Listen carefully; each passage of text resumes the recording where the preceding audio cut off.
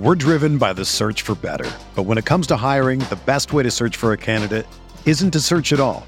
Don't search, match with Indeed. Indeed is your matching and hiring platform with over 350 million global monthly visitors, according to Indeed data, and a matching engine that helps you find quality candidates fast. Ditch the busy work. Use Indeed for scheduling, screening, and messaging so you can connect with candidates faster.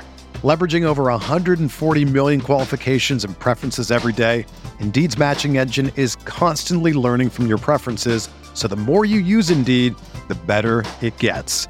Join more than 3.5 million businesses worldwide that use Indeed to hire great talent fast. And listeners of this show will get a $75 sponsored job credit to get your jobs more visibility at Indeed.com/Blue Wire. Just go to Indeed.com/Blue Wire right now and support our show by saying that you heard about Indeed on this podcast. That's Indeed.com/Blue Wire. Terms and conditions apply. Need to hire? You need Indeed.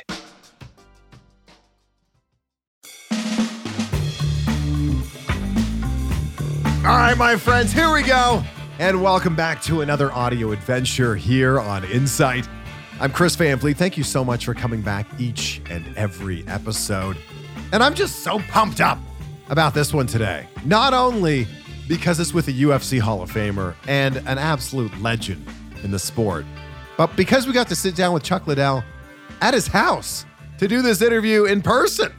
And I'm sure you're well aware of who Chuck Liddell is from some of his legendary fights over the years with Tito Ortiz, Randy Couture, Kevin Randleman, so many others.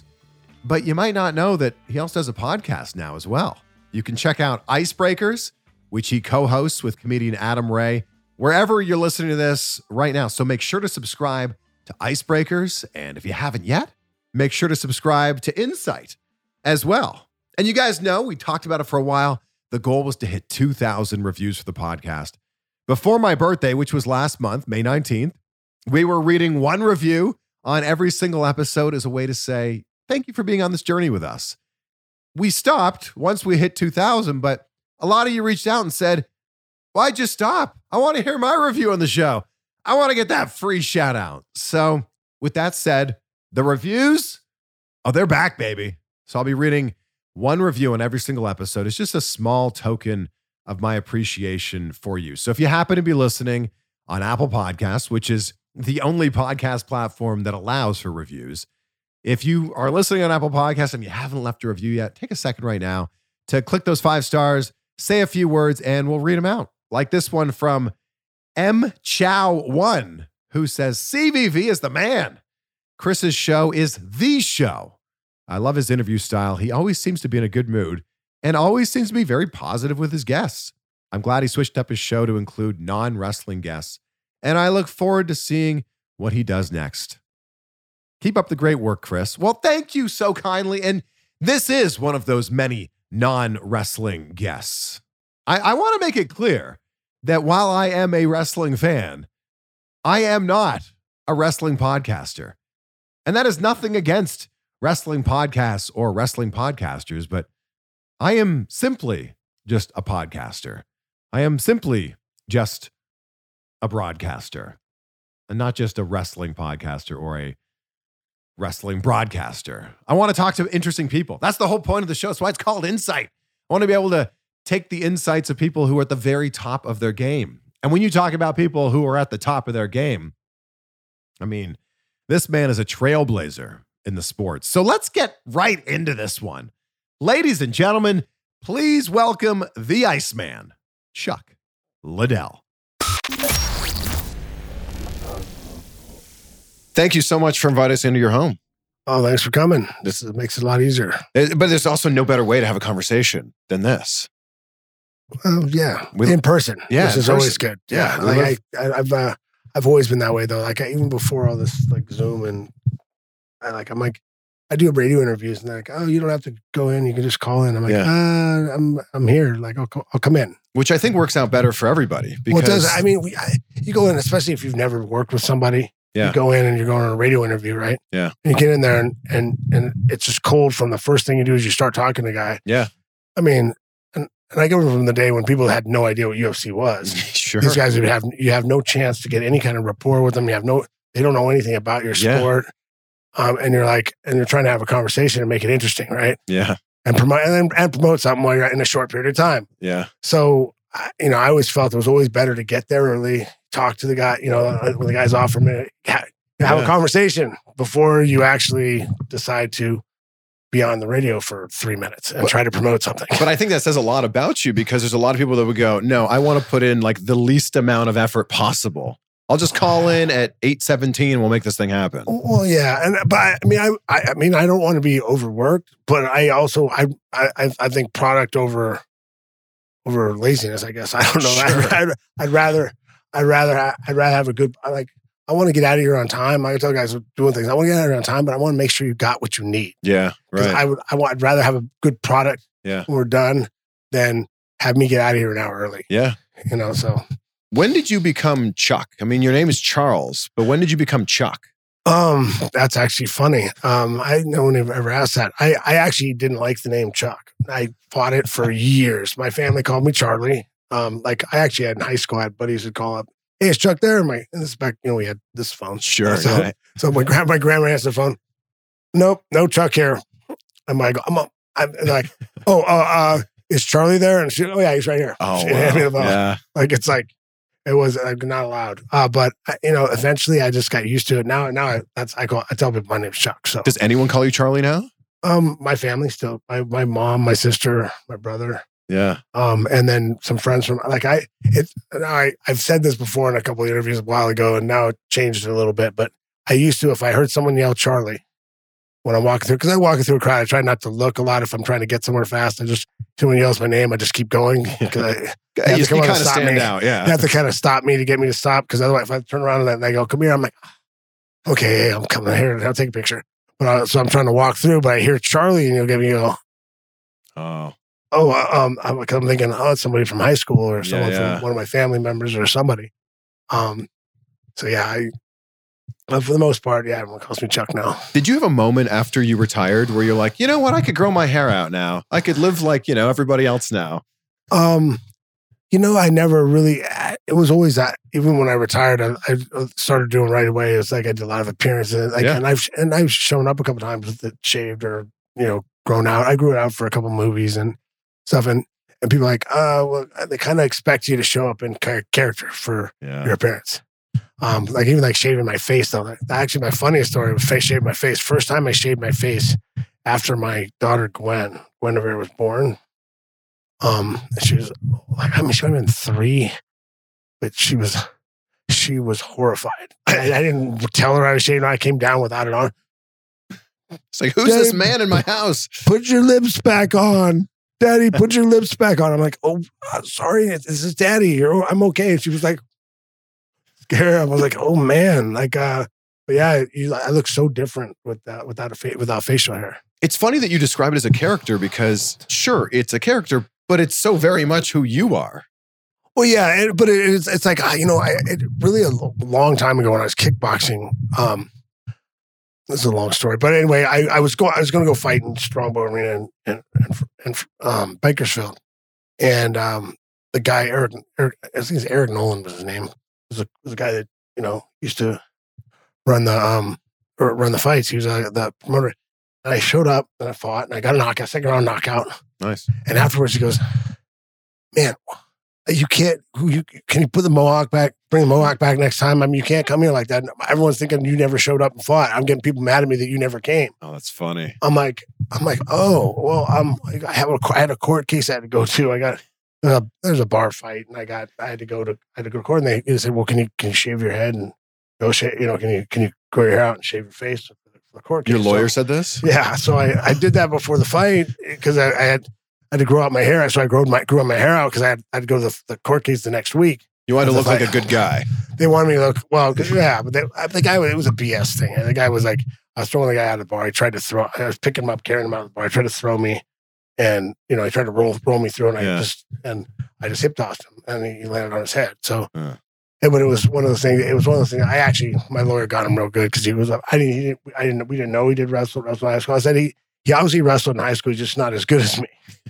because he tried to do like an arm spin thing, and I just countered it, and he asked him on stand, so how you wrestled in high school, right? He's like, yeah, I wrestled all 4 years.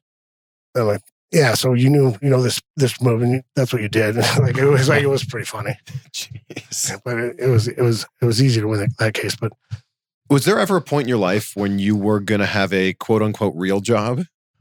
Well, yeah. I mean, honestly, I went to school for accounting. I got a degree in accounting. I can't imagine you being an accountant. Yeah. And honestly, I started kickboxing when I was finished wrestling and I was finishing up school. Yeah. I decided I really want to do this. I was having a lot of fun, but I wasn't making any money. And right around 90, 97, I went to John Hackelman, my trainer, and I'm like, you know what, man, I'm having a great time. I'm bartending, kickboxing. It was a blast. Sure. We're having a good time. I love fighting. I love what I was doing, but I'm like, you know what, my family's giving me a lot of pressure to get a real job, go out there and got an accounting degree, go out. I mean, my grandma wants to brag. I'm working for some big firm, you know, I'm like, I told if we don't start making money soon, I really got to get a real job. I mean, I love this, but I can't just do this. Yeah. And he's like, yeah, well, I don't know, it's hard to make money kickboxing. And right after that, Nick Blomgren, the guy actually who kind of really got me started kickboxing, called me up and said, hey, Alfie says you're a pretty good wrestler. Do you want to do a mixed fight? And invited me. I did this like open hand striking fight in Vegas, actually, at the Orleans. I think it was the first one of those ever. And it was on a kickboxing card, but it was an extra fight on there. Oh, wow. I went up kicking the guy in the head, knocking him out. And some guy from the stands comes up, hey, man, do you want to fight in the UFC? And now, back then, I didn't know how to get in the UFC. We are like, and we've been talking about my friends were like, man, you need to fight in the UFC. Yeah. I don't know if you know Lorenzo Neal. He's always come up to me. He's like, you need to fight in the UFC. You're a great fighter and you're a wrestler and you need to go fight in the UFC. Like, and he was like, I'll get you in there. We just got to figure how do we get in there? Yeah. No one knew how. Right? So, yeah, it's like, guy asked me, do you want to go in? And they offered me UFC 17. To be an alternate to a tournament and for $1,000. $1,000. And I was like, okay. And I was back in. Okay, now I'm not going to get a real job. I'm going to go back to fighting again. Like it got me. And I fell in love with the sport and that just been doing it ever since. I think timing in life is everything though. And had you been coming up just 5 years before, you would have had to get that real job because UFC wouldn't have really been a thing. Right. If it just been, 5 years, it was just, UFC would have been just starting and it wouldn't have been anything. Yeah, it was, I still think I would have found my way there somehow. I would have got the real job and then been doing it on the weekends. I always would have been doing martial arts and fighting of some sort. Yeah. But, it's just, be in the right place at the right time and being prepared when you're in the right place at the right time is a big thing. I got a lot of, I think some of the opportunities were lucky. Some of the opportunities were, hey, you have to win. Yeah. I asked for some of the breaks. I mean, like Randleman. He came down from the heavyweight champion, and he was going to fight. They offered me a different fight. I'm like, I don't want that fight. Can I have Randleman? I want him. Oh man, I'm like, if you beat him, you have to fight your friend Tito. I'm like, I want the title. I'm like, he's still got the title when I get there, where we're gonna have to fight. Yeah, we ain't that close. We weren't even close. I mean, we were training partners, really, and I didn't dislike the guy at the time, but no. Are you still close now? No, I don't know. We never. You could have mended things later. No, we were never.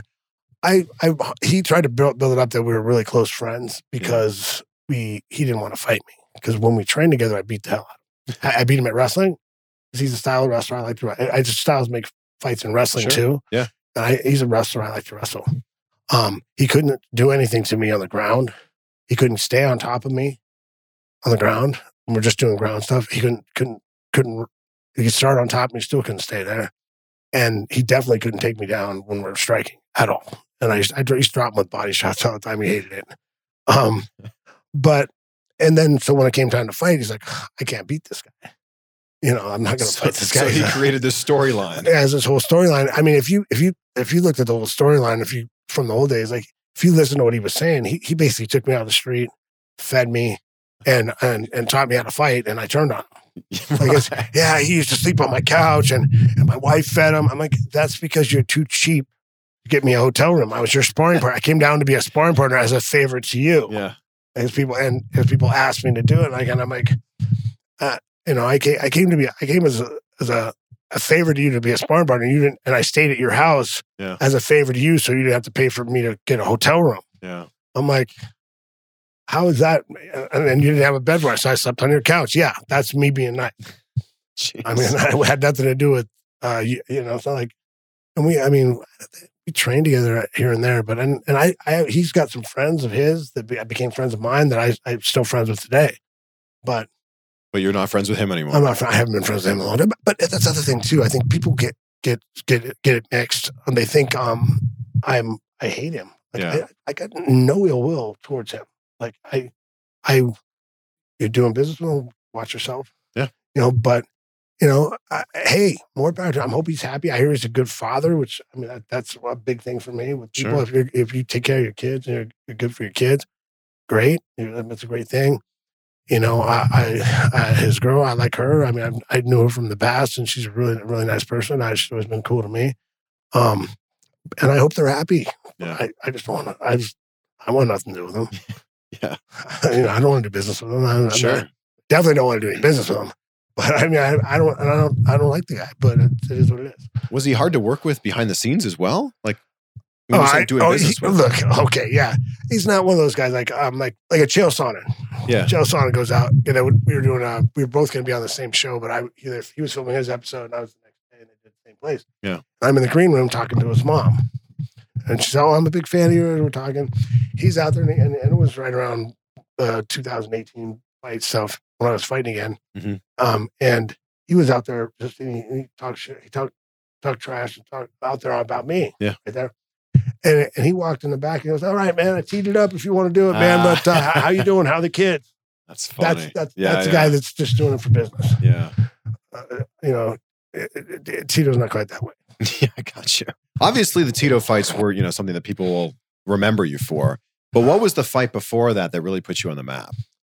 Well, I think what really launched things, as far as people going, "Oh, well, this guy can really go," was I knocked Kevin Randleman and Guy Metzger out in the span of 3 weeks. And the way you knocked out Guy Metzger. Yeah, I knocked out Randleman, who just came down to light heavyweight, was supposed to be the new dominant force at light heavyweight because he was a heavyweight champion. Yeah. Came down and I knocked him out in a minute 18. Yeah. Caught him a left hook, boom, out. And then I went to Pride 3 weeks later and knocked out Guy Metzger. It was a good fight. I think he won the first round. Second round, I knocked him out. I mean, you slept him. I slept him. Oh, he went, yeah. That was one of the couple of fights when I actually got nervous in the corner because he didn't move for a while. Yeah. He ended up being fine, but I was like, that's when I was like, oh no. Yeah. What does it feel like?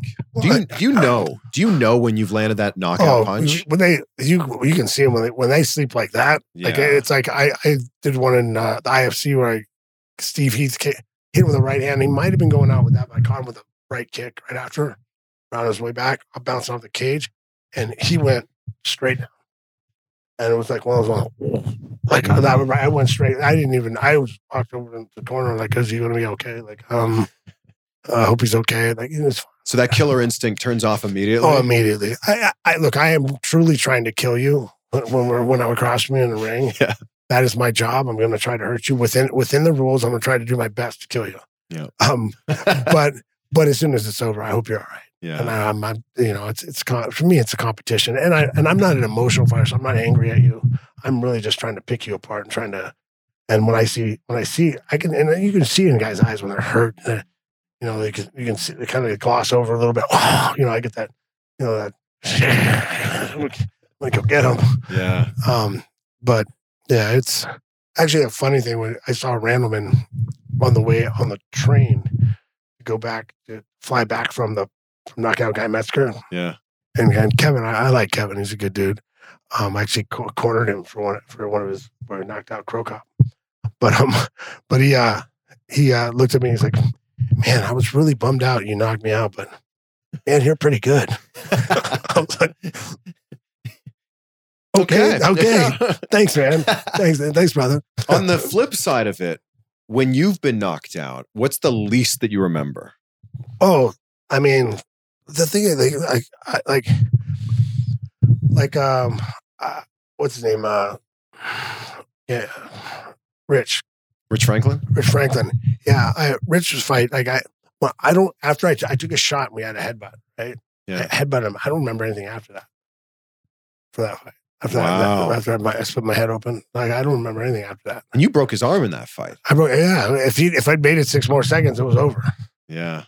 And I think if I hadn't headbutted him, I think it would have been over. Because if I saw that, I would have just. If I hadn't kind of blacked out and gone into fight or flight survival mode, and that's the thing with me. When I went into survival mode, I just went after him. Yeah. It's like I went straight at him and he caught me coming in. But I mean, if I hadn't done that, I probably would have backed off and just kicked him in that. I would have just kept kicking him in that arm. So what's the next thing that you remember then in that fight? I remember being in the locker room. No way. Yeah. I don't remember anything until the locker room. Wow. Yeah.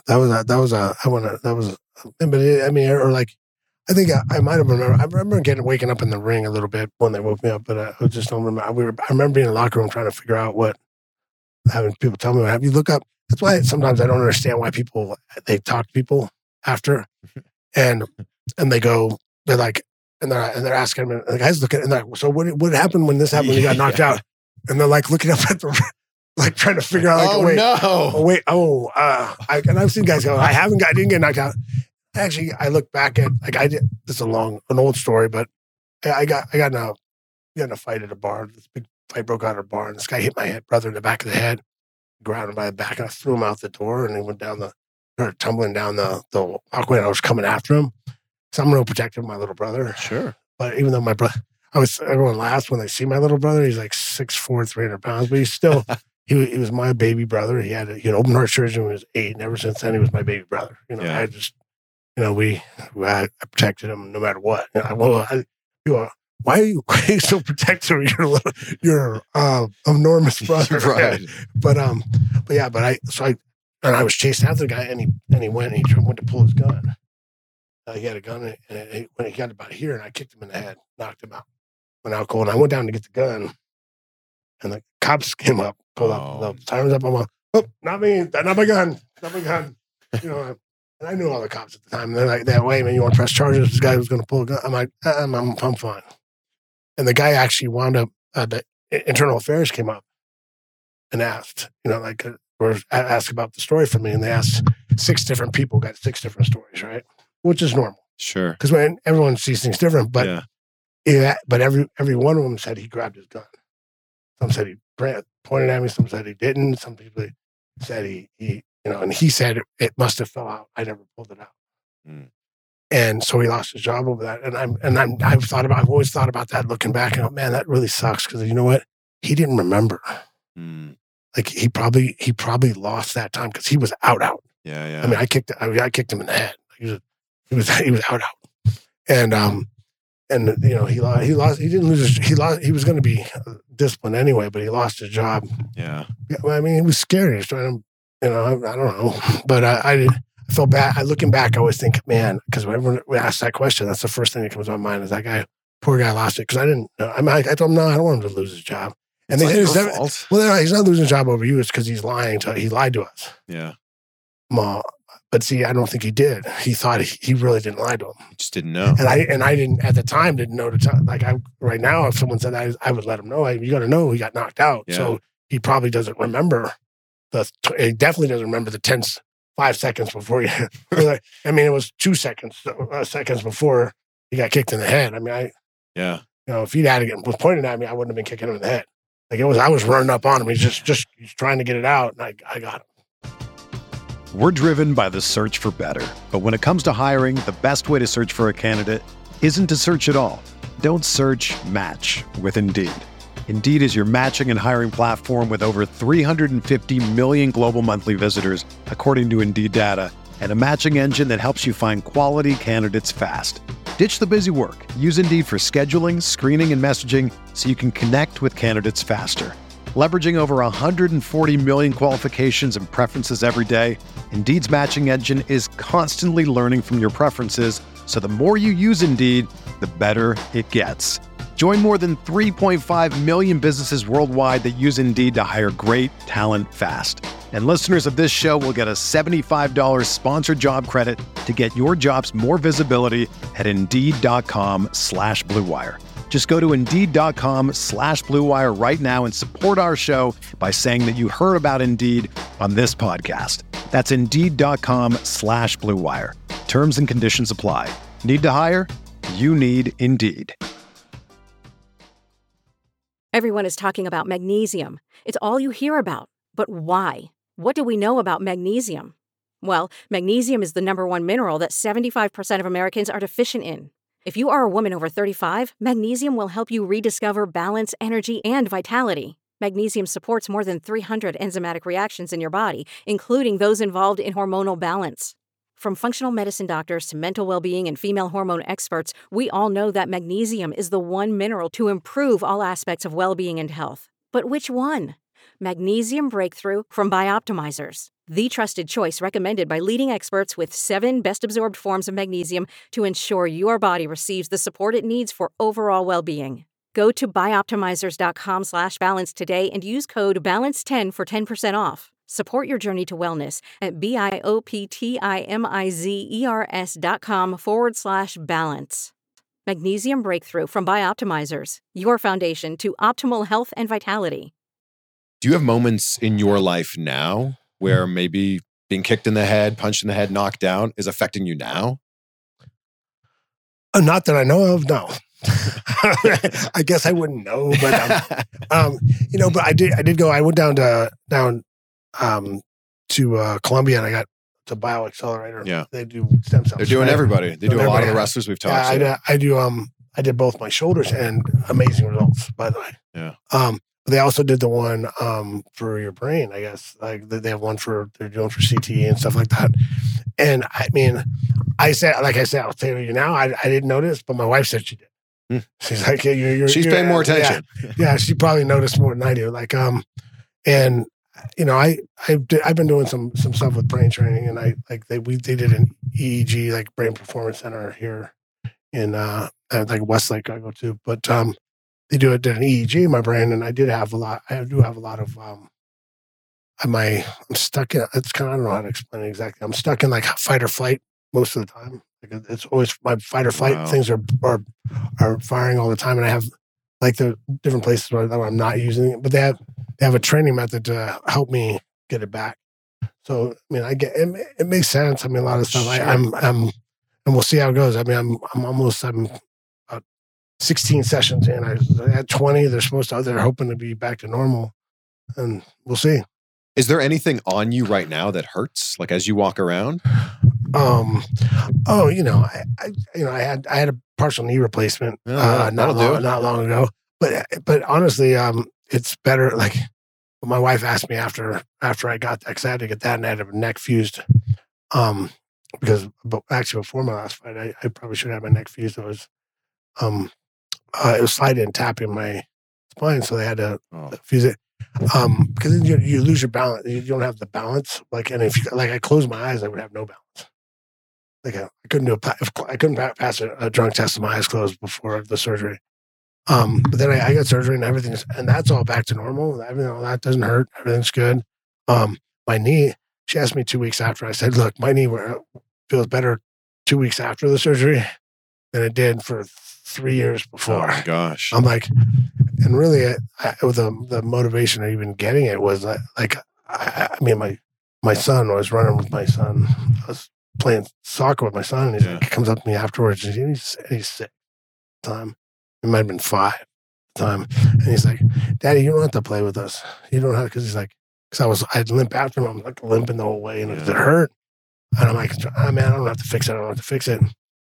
And he's like, "Man, you don't have to, Daddy, you don't have to do that. It's okay." I'm like, "No, it's fine." He's like, "Why's your leg hurt?" I'm like, "Well, I fought for a living. I wore out one of my knees." Yeah. And he goes, sits there for a second. Dad, I want to be a fighter. I'm like, did you just listen to me? Like I told you, that's why I'm limping, not because. But that was the weirdest. Weird for me. It was kind of really okay. We'll see. I'm gonna teach him to fight. We'll see what happens. Well, I think he's got the right genes. Well, as his mom's a genetic freak, so. Well, then there you go. We've got a future light heavyweight champion in, what would this be, 15 years? Yeah. 14 years? Yeah, he's a tough kid. Jeez. Obviously, you've been a trailblazer in UFC. And I think there's a lot of people that can now follow in your footsteps and go, look at the career Chuck had in the octagon and look at what he's built afterwards. So I'm curious to know, who was the person that you looked up to as you were coming up?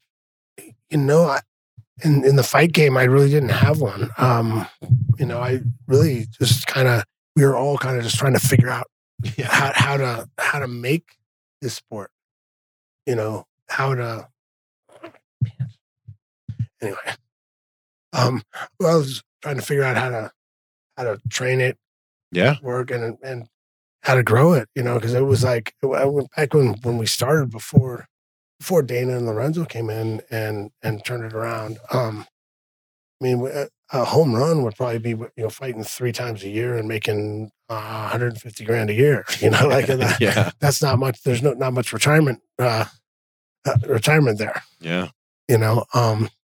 I think I had over $150,000 in sponsors my last fight. So there was a big difference. Sure. After they took over and the Ultimate Fighter and everything. Were you able to maybe talk to some of your fellow fighters who were coming up at the same time and going, oh yeah, look what we're doing here? We collaborated with a lot of guys, and I think it was a real tight community. Like a lot of guys, like all the guys from the Militich team. Those guys like Matt Hughes and those guys, and I was real close with BJ Penn and his team. John Lewis out in Vegas. We all hung out together. It was kind of an interesting time. Sure. Because we were all, there's 5 fights, big fights a year, and all the teams, we all kind of hang out at the same places and all the same, everyone traded, look what they're doing. Look what they're doing. It was one of those things too at the time. If you're not evolving, you're dying. Everything's passing you by. So you had to keep evolving and learning and doing that stuff. And there was that drive for the guys that I think that had a long career was the guys that were able to adjust. Yeah. Make those adjustments. I feel like UFC still has such a long way to go to catch up to boxing in terms of paydays. Do you think they'll get there? I'm sure they'll get there. I don't know that there's a lot of boxers, but there's not a lot of boxers that get the big paydays though. There's not anymore. At least there's not that many of them. Although the home run's bigger than it's huge. Definitely huge. Yeah. But that's one thing with fighters. Fighters like that home run. They always think I'm going to get there. Yeah. Most real fighters they're not worried about. They want the home run. They want to shoot for that home run because they're going to be world champ. Yeah. And then they're going to get that big money. Yeah. And that's a lot of. Obviously you can't speak for all, but that's a fighting mentality. I'm the best in the world. I'm going to show it, and I'm going to make the big money. Well, and they all come hand in hand. I'm the best in the world. Then I'm going to start to make a bunch of money because I'm the best in the world. Right. And now we're 2 weeks away from the Conor McGregor fight. So it's Conor Dustin 3. How do you see that fight going? I'm expecting Conor to come in and have made some adjustments. He's a very, very smart martial artist. And I think he'll have made some adjustments and we'll see what happens.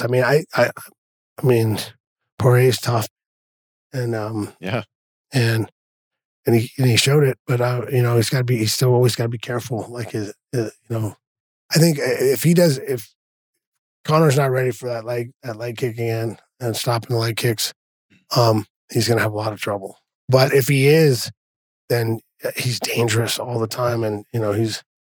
You got to be careful and not get caught. I think Conor won that first round. I thought he won the first round too, and then but you could see at the end of it his leg was hurting already. Yeah, and I was like, "Ooh, that doesn't look good. If that keeps going on, it's gonna be a trouble." So we'll see what happens. And then Dustin started that flurry, and he just caught him. Like that was it. Oh yeah, I mean, but I think that had a lot to do with the leg being hurt and not being able to move right. Yeah, not be able to, and then and Dustin finished him the way he should. He got him hurt and went. Yeah, that's how you put someone away. Your name keeps getting thrown around as an opponent for Jake Paul, and you. What a reaction! Well, look, man, I don't mind messing around, joking around for that stuff, but I'm too big for the kid. It makes no sense for them to fight me, but he's not going to fight me. Yeah. Even if his camp thought he could beat me, they have to be worried the whole time, because the last thing to go for a fighter, especially in boxing, is power. Mm-hmm. So the guys he trains with know me, and they know I still hit as hard as I ever have. So, even if they think he could beat me 7 out of 10 times or whatever, they're going to be worried that, oops, he makes one mistake anytime during this fight, it's over. Yeah. So it doesn't make any sense. I don't think it'll ever make any sense for them to do it. And he's small for me, they're moving them along slowly, like they should. The problem with a lot of guys is making a big name for themselves. It's back in the old days when the UFC guys had come over from other sports. Yeah. This big wrestler, and they all of a sudden they're fighting top end guys.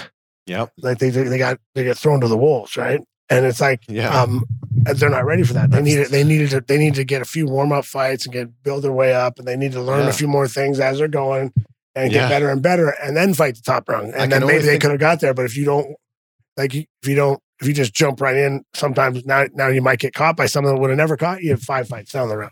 I can only think of it working once in UFC, and that was Brock Lesnar. Right, and it didn't work for everybody else. Yeah, and Brock was a national champ wrestler, and they put him up against a wrestler. Yeah, or a guy that wasn't really good against wrestlers too. Like I think it was the first fight he was with, the guys that didn't have a very. Well, then Frank Mir kind of put him in his place, right, in his next fight, right, 100%. Now he gets in there with a guy that's a great jiu-jitsu guy. Yeah, and you got to try to deal with that, and you haven't trained for it. Right. It just feels like, with the excitement that Logan Paul and Floyd Mayweather had for this last fight, feels like celebrity boxing is like, it's a thing again. You were just part of a celebrity boxing event. Yeah, that was interesting. It was fun. It was just an interesting matchup. A guy, really big and really small. Yeah, this was Lamar Odom and Aaron Carter. Yeah. And you were the referee. Yeah, I was referee. And I actually tried to get Aaron to get back up after getting knocked down I think it was the second time. And he's like, I'm sitting there counting slow, and I'm like, come on, man, get up, let's go. He's like, no, I'm done. I'm like, yeah. He figured out he wasn't going to do anything. If he was, he hit. I think he hit Lamar like 8 or 9 times unanswered at the beginning in the head. Yeah. And if that's not going to do anything, I think you're in trouble. Yeah. You're in a little bit. I think that's when you go, oh no, this isn't working. Yeah. I think that there's maybe an opportunity for you. Are you interested in doing a celebrity match? I mean, Shaq was the name you threw out. Oh no, someone else threw out Shaq, and I said, well, if I'm going to do a big basketball guy, what about Barkley? He challenged me again in golf. He drove me. I played in the Tahoe tournament. Okay. With him a long time ago. We were joking around about it because I actually wound up beating him at the last in the 17th or 18th hole, 17th hole of that thing or something. I took the lead to be second to last. So I'm a terrible golfer. But you weren't last. But he tried to. He was trying to. The only reason that even came to my mind is because I just seen him right before that interview, and he said, "Man, you coming back out to Tahoe anytime?" I think he just wants to get that win. Like he wants to beat me. At the golf. Because I hear he's playing good again. He just had that weird swing for a while, like that hiccup in his swing. Have you seen it? Have you actually seen it? No, I'd heard about it and saw it. And it was really like he'd start going to swing and he'd go. I'm like, what? Like, what was that? Like, is he really doing? Like, how's that even possible? I thought he was kidding. Like you got to be kidding. Yeah, it's got to be a joke. Like you can't be doing that for real. But he was. It was some mental thing and mental block, or I don't know, weird. Speaking of unorthodox, I always wonder, because I grew up playing baseball. Did you play baseball? Because the way you throw your overhand right is almost like a pitcher throwing a fastball. Yeah, I played baseball, and I actually explain it like that a lot of times. It looks like that. That's what you want. You want to throw. You want to throw the overhand like you're throwing a fastball, but now just you got to close your fist. And just like that. I remember the first time I saw you, because I was playing pretty competitive baseball at the time. I went, that's a baseball throw. Yeah, and it's an overhand. Like most people throw that overhand this way. Yeah, I throw it over here. I throw it over my head because I want to come this way. You come this way, it's a lot easier. This is getting scary with these fists of fury right in front of my face here. It's a lot easier. So I always try to come. I want this angle, and you do it with your left as well. Yeah. Well, you have to. If someone's you could do like an out. I throw a different. It's a different one, but it's a whip with my left. I mean, same concept. It's one of the left hooks I throw. Yeah. Is kind of like it's like almost like a overhand right left, but it's like it's just a whip throw, and it's just a. I'm getting nervous with these being thrown around here. It's right. It's a really. I mean, it's a. Still got the power. It's a really loose power punch, but it's not. And and I use a lot of different hooks. Like there's little short ones. I use different hooks, but I think I pride myself on throwing things from different angles and in different ways. And I had a lot of different tools to use when I was fighting. If you could go back and do one of your fights over again, which one do you think it would be? Win or loss? Okay. Now that's hard to choose. It would have to be. I want to go back. I would like another shot at Rampage. Is really who I'd want a shot at. But out of the fights for the fans, I think the Vanderlei Silva fight. I wish we had 2 more rounds. I wish it was nowadays. If it was like more, if they could make a non-title fight, 5 rounds. Yeah. That would have been really cool. Yeah. I think we both deserve 2 more rounds. Do you think you would have done anything different if you fought Randy again? No, actually, the first fight, I made my adjustments after the first fight. Obviously, I could go back and hopefully made the adjustments I made for the second and third fight. Yeah. For the first fight, but I didn't. So, I made the adjustments and I was able to. And big thing with him was I just keep turning corners and not letting him like push me against the cage. Yeah. And so I was just pivoting off and hitting him. And I think that was the biggest thing was being able to move and having those just being able to pivot out and hit him. He was trying to close the distance and because he can't stay outside. He can't just stay outside and out. He was more of a boxing wrestler. Yeah. Dirty boxing and boxing. So if he stays too far outside, I'll just kick the hell out of his legs. Yeah. And but when he's got to close the distance, and when he closes the distance, I kept turning the corners and keep making sharp turns so he go past me and then I hit him. I'm like envisioning this in my head. I'm like replaying the fight in my head as you're saying all this. Yeah, it makes perfect sense. Yeah, and it's hard to take a guy down for wrestling when they're always moving sideways. Yeah. Are you still training now? I not as much as I used to, of course, but I lift and I try to hit the bag and still look like you're in great shape. I still try to get in for wrestling. I haven't done a lot of wrestling lately, but I try to get in, helping the kids wrestle a little bit, but they're not big enough to wrestle with me yet. Can't wait till my son's big enough to wrestle me. What's the best advice that you have for someone who's trying to get in, follow your footsteps? Train hard. Like train hard is the biggest thing. I mean, but you got to find a good coach, find good people, find a good gym. I always say for people if you're a kid, if you want to get your kid into it, wrestling is a great base. Yeah, just straight regular wrestling, and then and it's a good time to learn everything. You learn good karate school, good or boxing school or. It's more for me. It's more the coach than and jiu-jitsu. It's a good time. I mean, but if I had to have one, if you're bringing me a guy with one skill that I would always choose wrestling. Just because you give me, say you bring me a kid at 21, 22, that was an All-American wrestler, Division I All-American wrestler. I know he's tough. Yeah. I know he can cut weight. I know And I know he knows how to get in shape, and I know he knows how to wrestle. I can teach and there's a lot of skills that we won't have time from there on going to fighting to teach you from wrestling that you would inherently have from being years of mat time. There's a lot of mat time we'll never get. Yeah. And don't get me wrong, that doesn't mean I can't teach you good enough to be a good MMA wrestler. Yeah. From scratch. That's not a problem. But if you're really out there trying to become, it's you get a lot of stuff. You get a lot less hurt when you're a little more flexible when you're little, and you're kind of, you get to learn it for free a little bit more. Yeah. Than trying to get out there busting people's heads. Yeah. Busting people's heads. Are you enjoying life after fighting? Now you're a podcaster. So like you're on the other side of this a lot. Congratulations. Oh, it's called Icebreakers. Icebreakers, yeah. So wherever people are listening to this, they can find your podcast. Right. And it's fun. I'm having a really good time with it. I didn't know if I would. You've had a lot of great guests too. And that's part of it too. I love talking to people.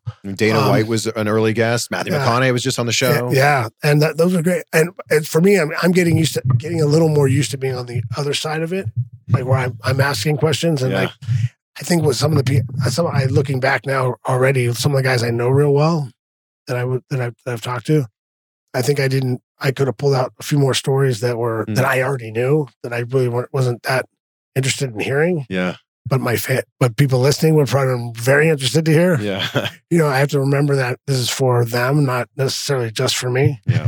Whereas like guys I don't know, I'm sure I'm hoping, I get a little selfish with guys I don't know because I just want to ask them questions. I want to know everything. Yeah. I want to know what they're doing and whatever. But yeah, I'm getting more used to it, and I think it'll keep getting better. And I'm having fun. It's that kind of stuff. Yeah. Like, I mean, I was able to do things in my career where at least now, like I'm at a point where if I don't really like doing something, I really don't have to do it. Yeah. Which is kind of nice. Yeah. I think you should have Stipe Miocic on the show. And I'm sure you've heard this. People think that you guys sound the same. You haven't been told that yet? I've heard that before. But that's the thing. The problem with that is then we'll start talking to each other. No one's going to know. And no one will understand what we're saying. Because I sat with my trainer, John Hackelman, and he started going, he's like, huh? Like people like me and him start talking, and people are like, what are they saying? Like, we understand each other, but it's just funny. I think that would be funny. That'd be fun. I mean, if it was audio only, you might not know who's talking. But the funny thing with that too, like when I was talking to Anderson, man, you were talking really clear that day. You did a really good job. I'm like, well, he doesn't speak the best English. I mean, he understands it really well, but I was trying to talk really clear so he could, make sure he got it and can understand what I'm saying. Yeah. I mean, he understands really well. He just, it's because he has the translator a little bit too to make sure. But it's like he's been living here forever. Well, yeah. And when we talk, when you're talking normal, like you have no problem, like having a conversation with him. I think that's kind of funny too. I saw Glover Teixeira. They were doing a translator for him after a fight, and I was like, "What the hell is going on?" Like I called him up, like, "Why do you have a translator?" Like because he used to be my sparring partner for years. I'm all. He speaks perfect English. Like, I mean, better than some of my friends, at least, that are from here. Yeah. So he's probably clearer than I am sometimes. But anyway, yeah, like, why are you not saying? But they just like doing that because he's Brazilian. So, for the crowd, I guess. I feel like you were so goal-driven throughout your whole career. Now that you're not fighting anymore, what are the goals that you're striving after now? That was the big struggle, I think, right after retiring. Is what drives you now? Because I have a bunch of things I could do. Like I had a lot of opportunities, more than most, when I retired. Yeah, and the amount of guest appearances you've made, Simpsons, Entourage, all that movies. Stuff. I love doing that stuff. And the movies now, I'm taking more serious and trying to get more serious roles and more roles and doing some more stuff. I mean, the COVID thing kind of screwed it up for a little while, but we get back to that a little bit because I enjoy it. And I figured out I like trying to act. But I loved a lot of those cameos. They're a lot of fun. Entourage. It was my favorite show. You know, it was my favorite show, and I asked everybody I knew to get me on it. Everybody I knew had any connection to the show, and now every single one of them took credit when I got on. Sure. But it's fine. Like it wasn't like it was a money thing anyway. So I'm like, yeah, cool, thanks, thank you, and thank you. Whoever contributed to getting me on the show, thank you. Yeah. But it was really cool because I was told they because I just want to be on the show. I want to wave hi to Vince or something and walk on it because it was my favorite. It's the last show that I actually watched every week. Yeah. Like I'd make a point to actually make it to a theater or make it to somewhere that had like if I was traveling, I get somewhere. Oh, who's got HBO? I got to watch it's live and it's the first show of this. I might even go see it. It was the last show where I cared to get there and watch it the first when it aired, right? So that's why I'm like I just want to be on it. I just want to be. He's got all these cameos, people walking on. I want to be on it, and I guess they were doing that skit with the You Got skit. Yeah. I think like they had their version of Punk'd. Yeah, and they had a different prank. Yeah. Originally, but they're like, "Oh, we got Chuck on. We might as well make him the prank." They rewrote it, so I thought that was really cool. The reaction from Johnny Drama was so great. Oh, hi, Chuck. Yeah, it was awesome. Those guys were great. They made it real easy, and they're trying to help me out. So now that COVID is hopefully behind us, more acting for you? Yeah, I would like to just start doing some more stuff. But they had one. I was going to actually be the main guy. I was playing a Secret Service guy guarding the president. And it was cool. It was a cool little script. And I hopefully maybe I'll get that rebooted or whatever and get it going. But something will come up. So we'll see. Yeah. Thank you so much for inviting us into your home. It's been great. Oh, thanks for coming on. No, thanks for coming over. I'm happy to do it. And again, Icebreakers is available wherever you're listening to this podcast. I end every interview talking about gratitude because I think that if you can be grateful, you'll live a great life. So what are 3 things in your life that you're grateful for right now? Grateful for right now. I'm really grateful for my kids. They're probably the brightest thing in my life. I'm grateful for all the things, all the people that helped me get to where I'm here. I never forget anybody that helped me get, I got to do everything I wanted in the fight world. I became world champion, and then I'm still, able to live off that career. You're still one of the most recognizable UFC fighters ever. And I'm really just grateful to be alive, man. I'm here. I'm living. I'm enjoying, be able to enjoy my time and be able to help other people. Like I've been. I never wanted to be anybody's role model. I never wanted to be. I'm not anyone's role model. I'm just me. But I kind of realized that at some point you accept the fact that people look up to you, or they, I've had quite a few fans come up to me and say that I've helped them through things or helped them, that I inspired them to do things or to be better. And I guess I'm grateful that I'm able to help people. Even though I didn't know I was helping them in the past, and I can still help people, do better things or be happier or get through difficult times. If I can do any of that for anybody, it's great. I mean, I actually had a guy come up to me the other day because, hey man, my dad just died, and he's kind of an asshole, but my best memories with him were watching you. Wow. And I'm like, okay. I'm like, that's a little different, but okay. You're welcome. But you're welcome. But I'm glad I could be there. But I'm glad, at least he's got that's the positive memories he has with his dad. Yeah. So it's a good thing. And that makes me happy. Like the things like that. Being able, I'm really grateful for those kind of interactions with fans too. Like people come up and tell me, hey, you helped me get through, you helped me walk again. You helped me. I've had crazy stuff. And I'm like, wow, and that's probably one of the most gratifying things I have from my career. Yeah.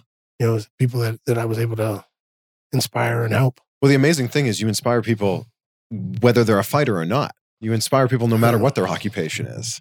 Yeah. And that wasn't Yeah, I was talking more about people that weren't fighters. I mean, there's quite a few fighters that Of course. have come up to me and said, you know, hey man, I got a picture. Here's a picture I had with you. Someone posted it, but not even the Connor one, a different one. Where a guy posted a picture. He's like, and he said like, hey, this is a picture of me with Chuck. He's the guy that got me into fighting, and I fight in the UFC tomorrow night. Damn. You know, so that's pretty cool too. Yeah. So that really wasn't the one I was really thinking about, but that one's really cool too. Yeah. The fighter one, but yeah.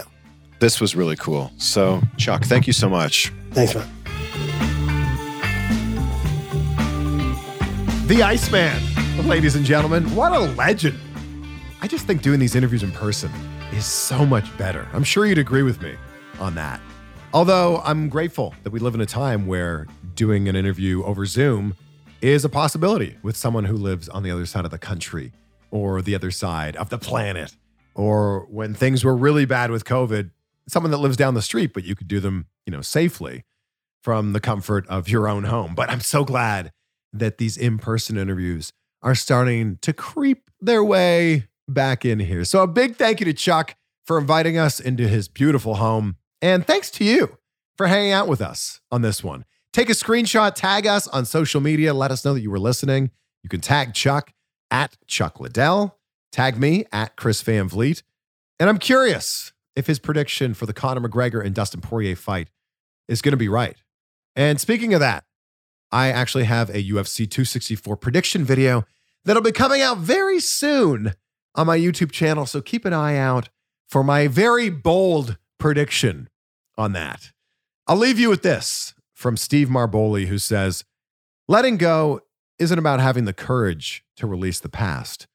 It's about having the wisdom to embrace the present. Be great. Be grateful. We'll see you on the next one for some more insight.